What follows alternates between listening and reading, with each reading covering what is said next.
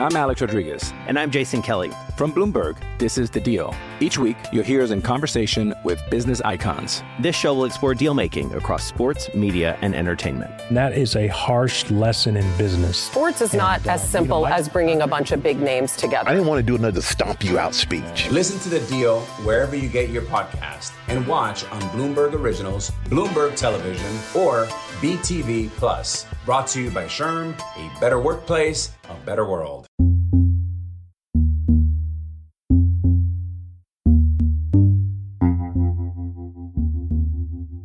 Carrie Gracie was a top editor at the BBC.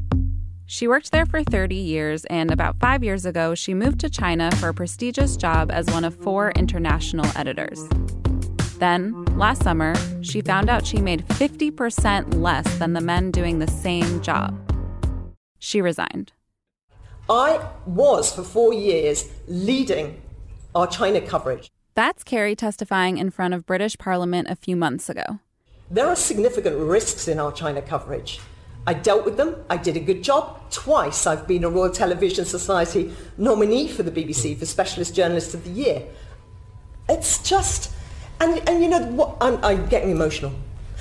But what I really want to say about this equal pay problem at the BBC is what it forces the BBC to do is to retrofit in defences, justifications of the indefensible.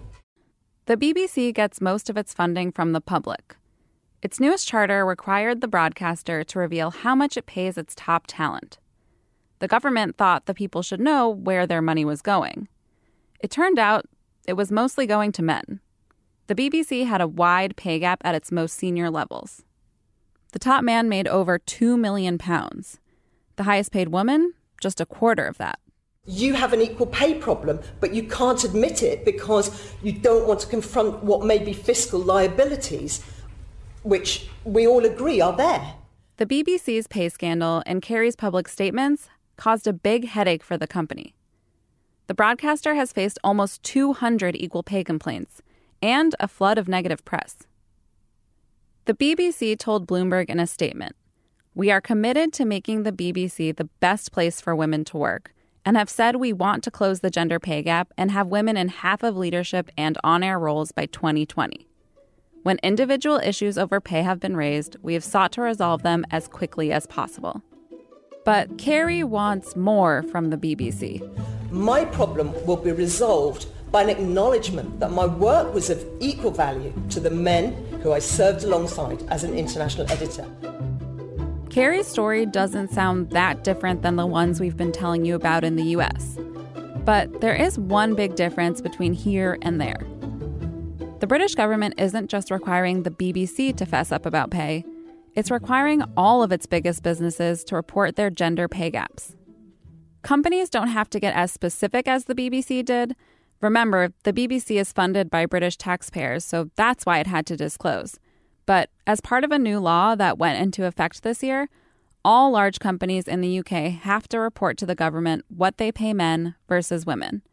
And Carrie's story was kind of a prelude to the reckoning the entire country is going through now.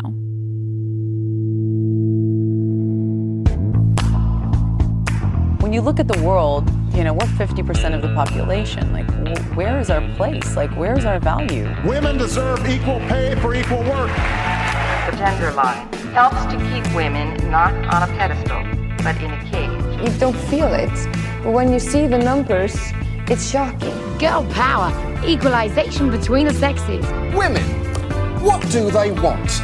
We want to end gender inequality, and to do this, we need everyone involved. Without women's work, the wheel of the country, they did not turn. You always ask who's the best person, and it's always a white bloke. There's got to be something wrong. And here are the all-male nominees.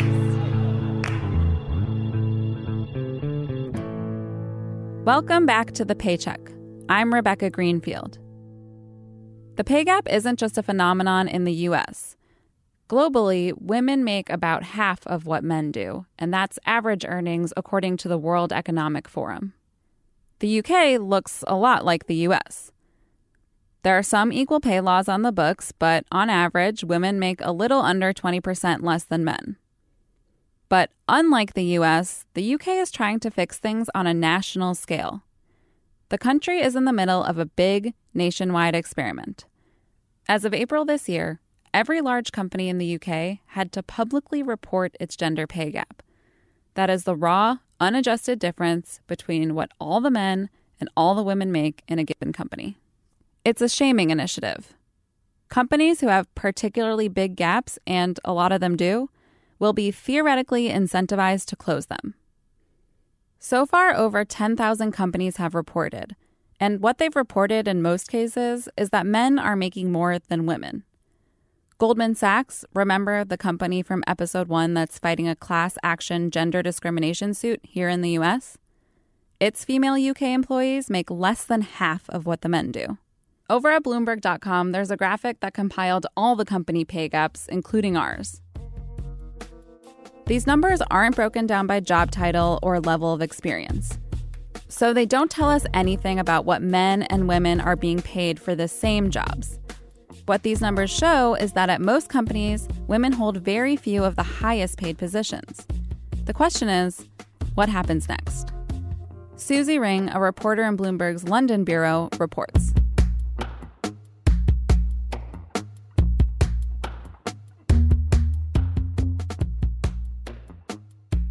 Now that gender pay reporting is the law in England, every single UK company with 250 employees or more has had to report their gender pay gap. They had a deadline of April 2018 to do it, and the figure they were asked for was simple. No fancy math needed. Just, what on average do the men make at your company versus what the women make? If the men make a lot more, it likely means yours is a company where men are mostly at the senior levels with the best paid jobs, and women have a lot of the more junior roles. I can remember it being very male top heavy. So I remember attending events and the men at the front were exactly that, they were men. And I remember looking at those people and thinking, will I ever be standing on that stage with those men? Or actually, is it a man's job? Is it a middle-aged man's job? White male job, actually? This is Sarah Farquhar-Hassam. She's 32 and has been working in customer service since she was 17. She says that through her years in the industry, she's noticed something about her colleagues. They're mostly women. And the people in the most senior ranks? Mostly men. Sarah now works for Virgin Money, the financial services business of Richard Branson's sprawling Virgin Empire. She works at the company's customer service centre in the northern English city of Newcastle. It's her job to check on how well other customer service agents are answering customer complaints.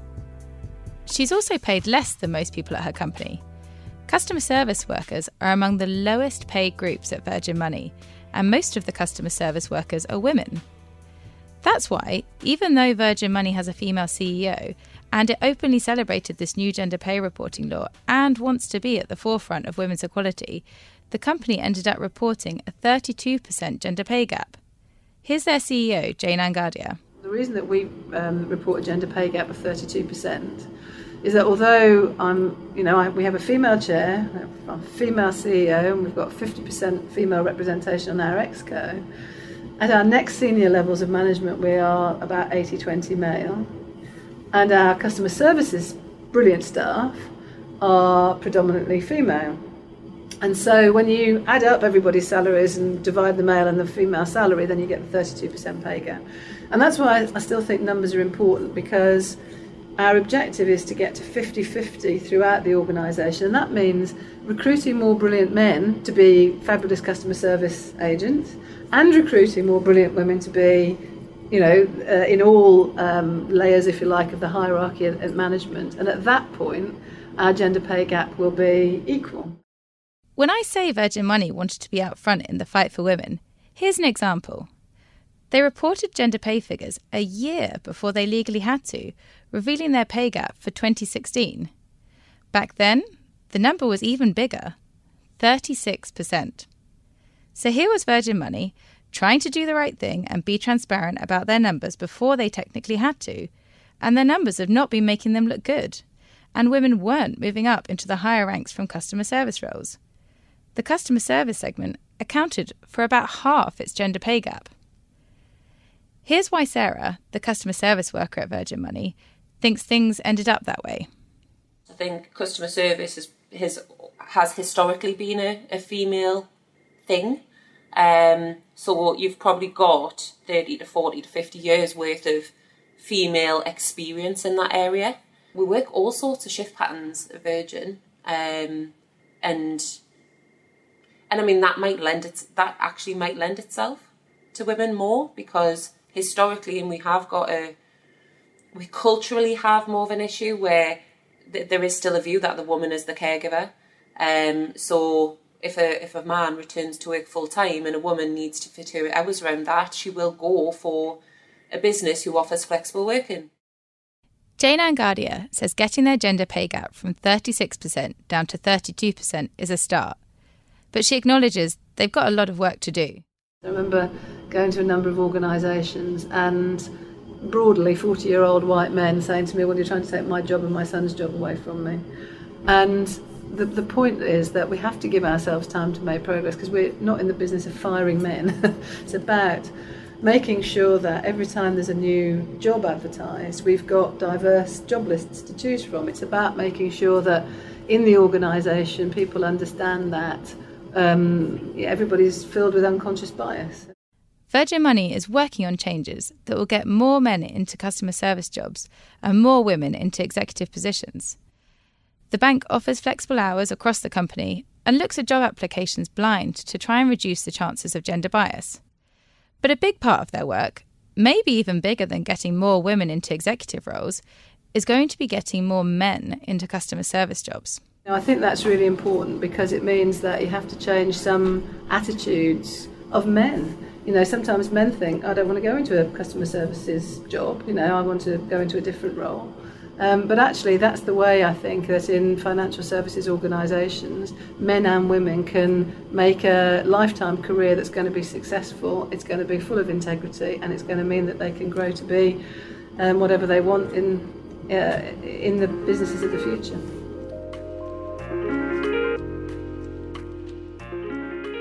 What Virgin Money is going through, this very public realisation that they've put more men at the top and more women at the bottom of their company, that's happening to a lot of companies in the UK. Forced to open up their pay gap numbers, thousands of businesses are facing an uncomfortable truth, and they have to figure out how to explain these numbers to the whole country. Some companies tried to massage the data to make their numbers look a little bit better. Earlier this year, it came out that some accountancy firms and law firms didn't include partners in the numbers, the highest paid tiers in their firms. What they were doing was legal. The government had said it was okay to report this way. But when people found out businesses were leaving partners out of the equation, their outrage forced a number of companies to restate their figures. Then there are the companies that didn't report in time for the deadline, even though they had to by law. About 1,500 businesses missed the April cutoff. In theory, a company can face an unlimited fine for not reporting. But we don't yet know how easy this will be to enforce and how much companies who don't comply will really have to cough up.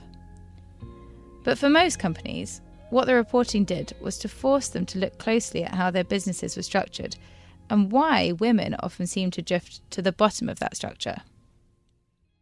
I mean, one classic thing was Ryanair, where there's a 70% pay gap. And they were saying, well, it's obvious we've got a 70% pay gap because all the men are pilots and all the women are serving the drinks. But they've got a global pilot shortage. Why don't they train some more women as pilots? That was Harriet Harman. She's a British politician, and she's also the reason this big new law exists. Ryanair, the company she was just talking about, says that they've seen an increase in applications from female pilots and are, quote, committed to developing this welcome trend. Harriet's not surprised by the big gaps some companies are reporting. Her 36-year-long political career has been a lesson in how the different roles are for men and women in every industry, including government. When she was elected as a Member of Parliament in 1982, only 3% of British politicians were women. It seemed like women were blocked from lots of areas of British politics. Harriet was like a one-woman wrecking crew, breaking through those blockades one by one. She was the first UK female Solicitor General. For American listeners, that's basically the equivalent of the Deputy Attorney General. And also the First Minister for Women, a role that had never existed before her. It was her job to make policy about issues like women's rights. One of her crusades has been gender pay transparency. But to a lot of politicians, this idea of forcing companies to state their pay gaps, it was just too radical. I was a bit on my own arguing for transparency, for pay transparency, but I felt it would put the power in women's hands if they could actually see what was going on, if the veil of discrimination was torn off. Because what had been happening for years is the National Statistical Office would be reporting the overall figure of the pay gap, and every organisation they'd go, oh, tut tut, isn't that awful, a pay gap, we're so against that. Must be happening somewhere else. We'd never have it here. But of course, it always was happening here. Harriet realised that without widespread support, the only way she'd ever get the law through was to go step by tiny step. The first step was to introduce an imperfect solution: make the programme voluntary. Companies could make their pay figures public if they chose. Even getting government to do that, create a system for companies to report their pay gap if they wanted to, was controversial. We had such a fight down to the wire. It was the very last piece of legislation that got through before the general election, which we then lost. But I didn't manage to get the bill through until literally the last day in 2010.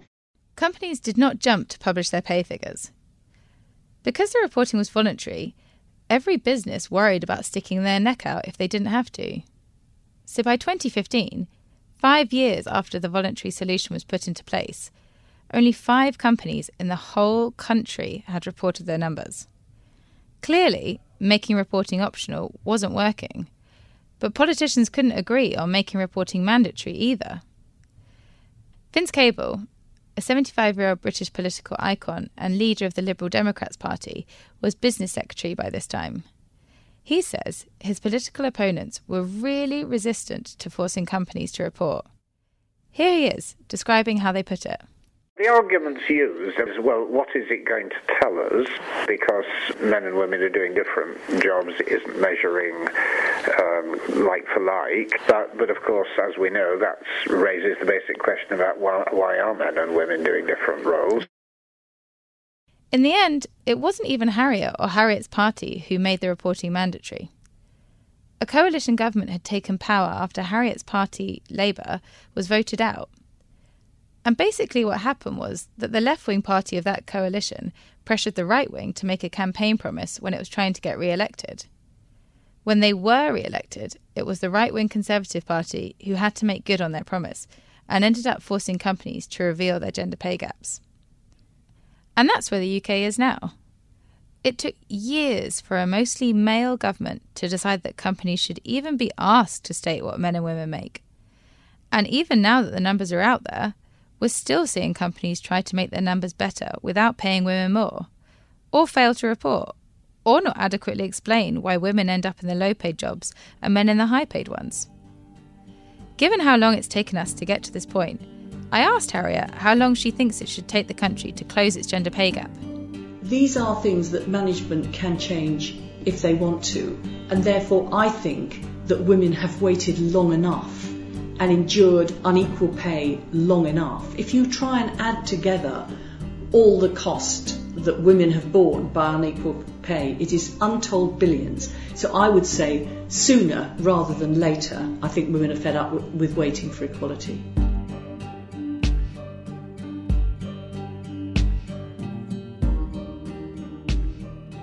We don't know yet how much this law will affect the pay gap in the UK. Its main purpose is to diagnose a problem. It's up to companies to look at their numbers and decide what, if anything, they're going to do. But in another European country, there's a new law that's getting a lot of attention. It compels companies to do something about the pay gap. Iceland, like the US and the UK, passed equal pay and anti-discrimination laws decades ago. The anti-discrimination law has been strengthened 4 times since 1976, And the country has also passed laws requiring an equal number of men and women on company boards. But despite all of this, Iceland still has a pay gap of about 16%. So this year, it doubled down. While the UK has been looking at the average pay difference between men and women, Iceland has passed a new law focused on men and women who hold the same job. Claire Sudduth reports. Starting this year, companies with more than 25 employees have to submit to the government official salaries for every job. And if one employee is making more than another who's doing his or her exact same job, a company has to justify that discrepancy in writing. My name is Rosa Erlingsdóttir. Maybe because of those long surnames, we use given names in Iceland, so you can call me Rosa. But I'm the head of the Equality Unit at the Ministry of Welfare in Iceland. Rosa is in charge of this big new salary law and the experiment the country ran to see if it would even work. In 2008, Iceland launched a pilot version of the law with real businesses to see what worked and what didn't. One of the businesses that participated was Iceland's customs office, where men tended to be in field jobs and women worked in the office. Those field jobs, they paid better. So custom officers working out in the field, for example, are in 98% of the cases male. And they had the unwritten rule that those men could return to the headquarters when they were close to their retirement age and just do ordinary office work. But then they were sitting and sharing offices with women that were working as secretaries. And the equal pay standard is based on the rule of paying equally for jobs of equal value. So employers need to ask those questions. What are we paying for? What value has this job for the company? Here were men working alongside women doing the same jobs, and because of their field job salary histories, the men were getting paid more. Under this new law, the customs office had to explain that to the government. And Iceland decided that if the only reason you're paying one employee more than another is that he's an older man close to retirement, well, that's not a good enough reason. The customs office volunteered to be part of this experiment. They didn't necessarily think they'd find much of a pay discrepancy. Rosa says that a lot of companies were in this boat. But many employers said that at the beginning. We are not discriminating in our company. But in many cases, they found out that their workplaces were just as gender biased as any other. And that there were, in some cases, discriminating against individuals. They didn't know. And I don't think that people decide that they are going to discriminate against people or that they are going to pay this guy or this woman more or less than the colleagues. It's something that happens. When companies discover a pay gap like this, they're required to fix it. They can give people raises or even make pay cuts, but essentially they have to bring people in line with the stated salary for their job. To be clear, this new law is just one small part of Iceland's pay gap strategy. In fact, Rosa isn't really sure why Iceland's getting so much press for it. We are getting a lot of attention for the work we are doing. It's unbelievable, because I've been around since in this field since 20 years or for 20 years, and I mean we have never had this attention for the policy field. Here's something incredible about Iceland. In any given year, between 40 and 50% of parliament is women. The reason Iceland has been able to tackle this issue is that women have enough power to be able to make the changes they want. In fact, this whole focus on workplace equality got started because in 1975, a whopping 90% of the country's women went on strike, from their jobs, from childcare and chores at home, to protest their mistreatment.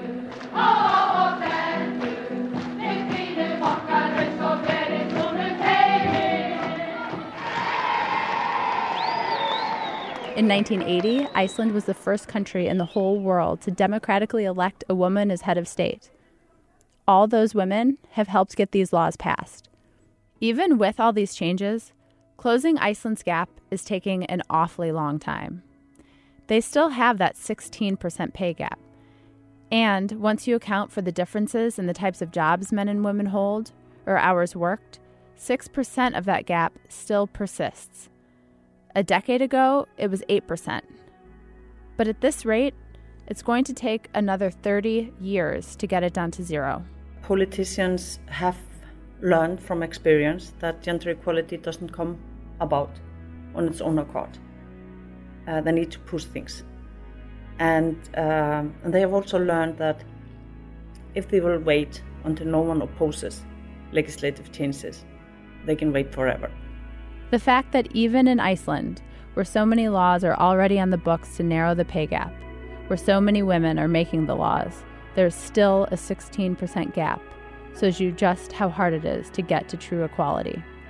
Iceland wants to eliminate its pay gap within the next 5 years.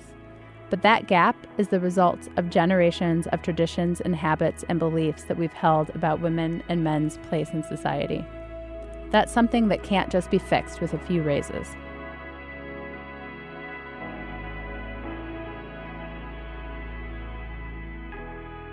Iceland has a magic ingredient to getting laws passed. A lot of women lawmakers.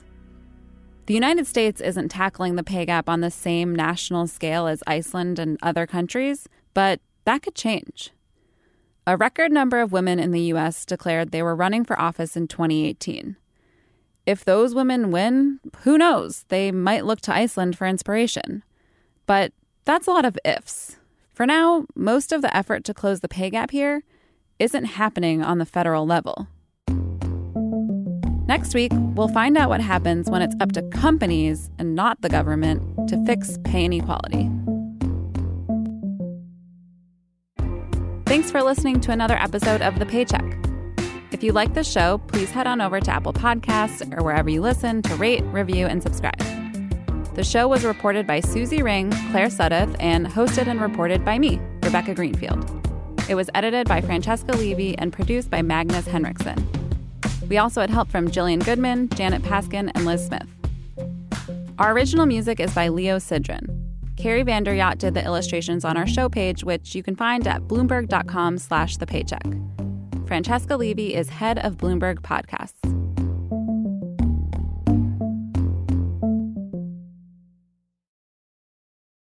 Do you love Elon Musk? Do you hate Elon Musk? Do you have no idea what to think about Elon Musk? Then we have just the show for you. He's become even more larger than life. Buying Twitter doesn't get us closer to Mars. They are really close to the edge of everything falling apart. Oh, Elon, I volunteer. Put a chip in my brain. Each week on this podcast, we'll break down, analyze, and debate the most important stories on Musk and his empire. It's all one big universe. You just work for Elon Inc. From Bloomberg Businessweek, this is Elon Inc.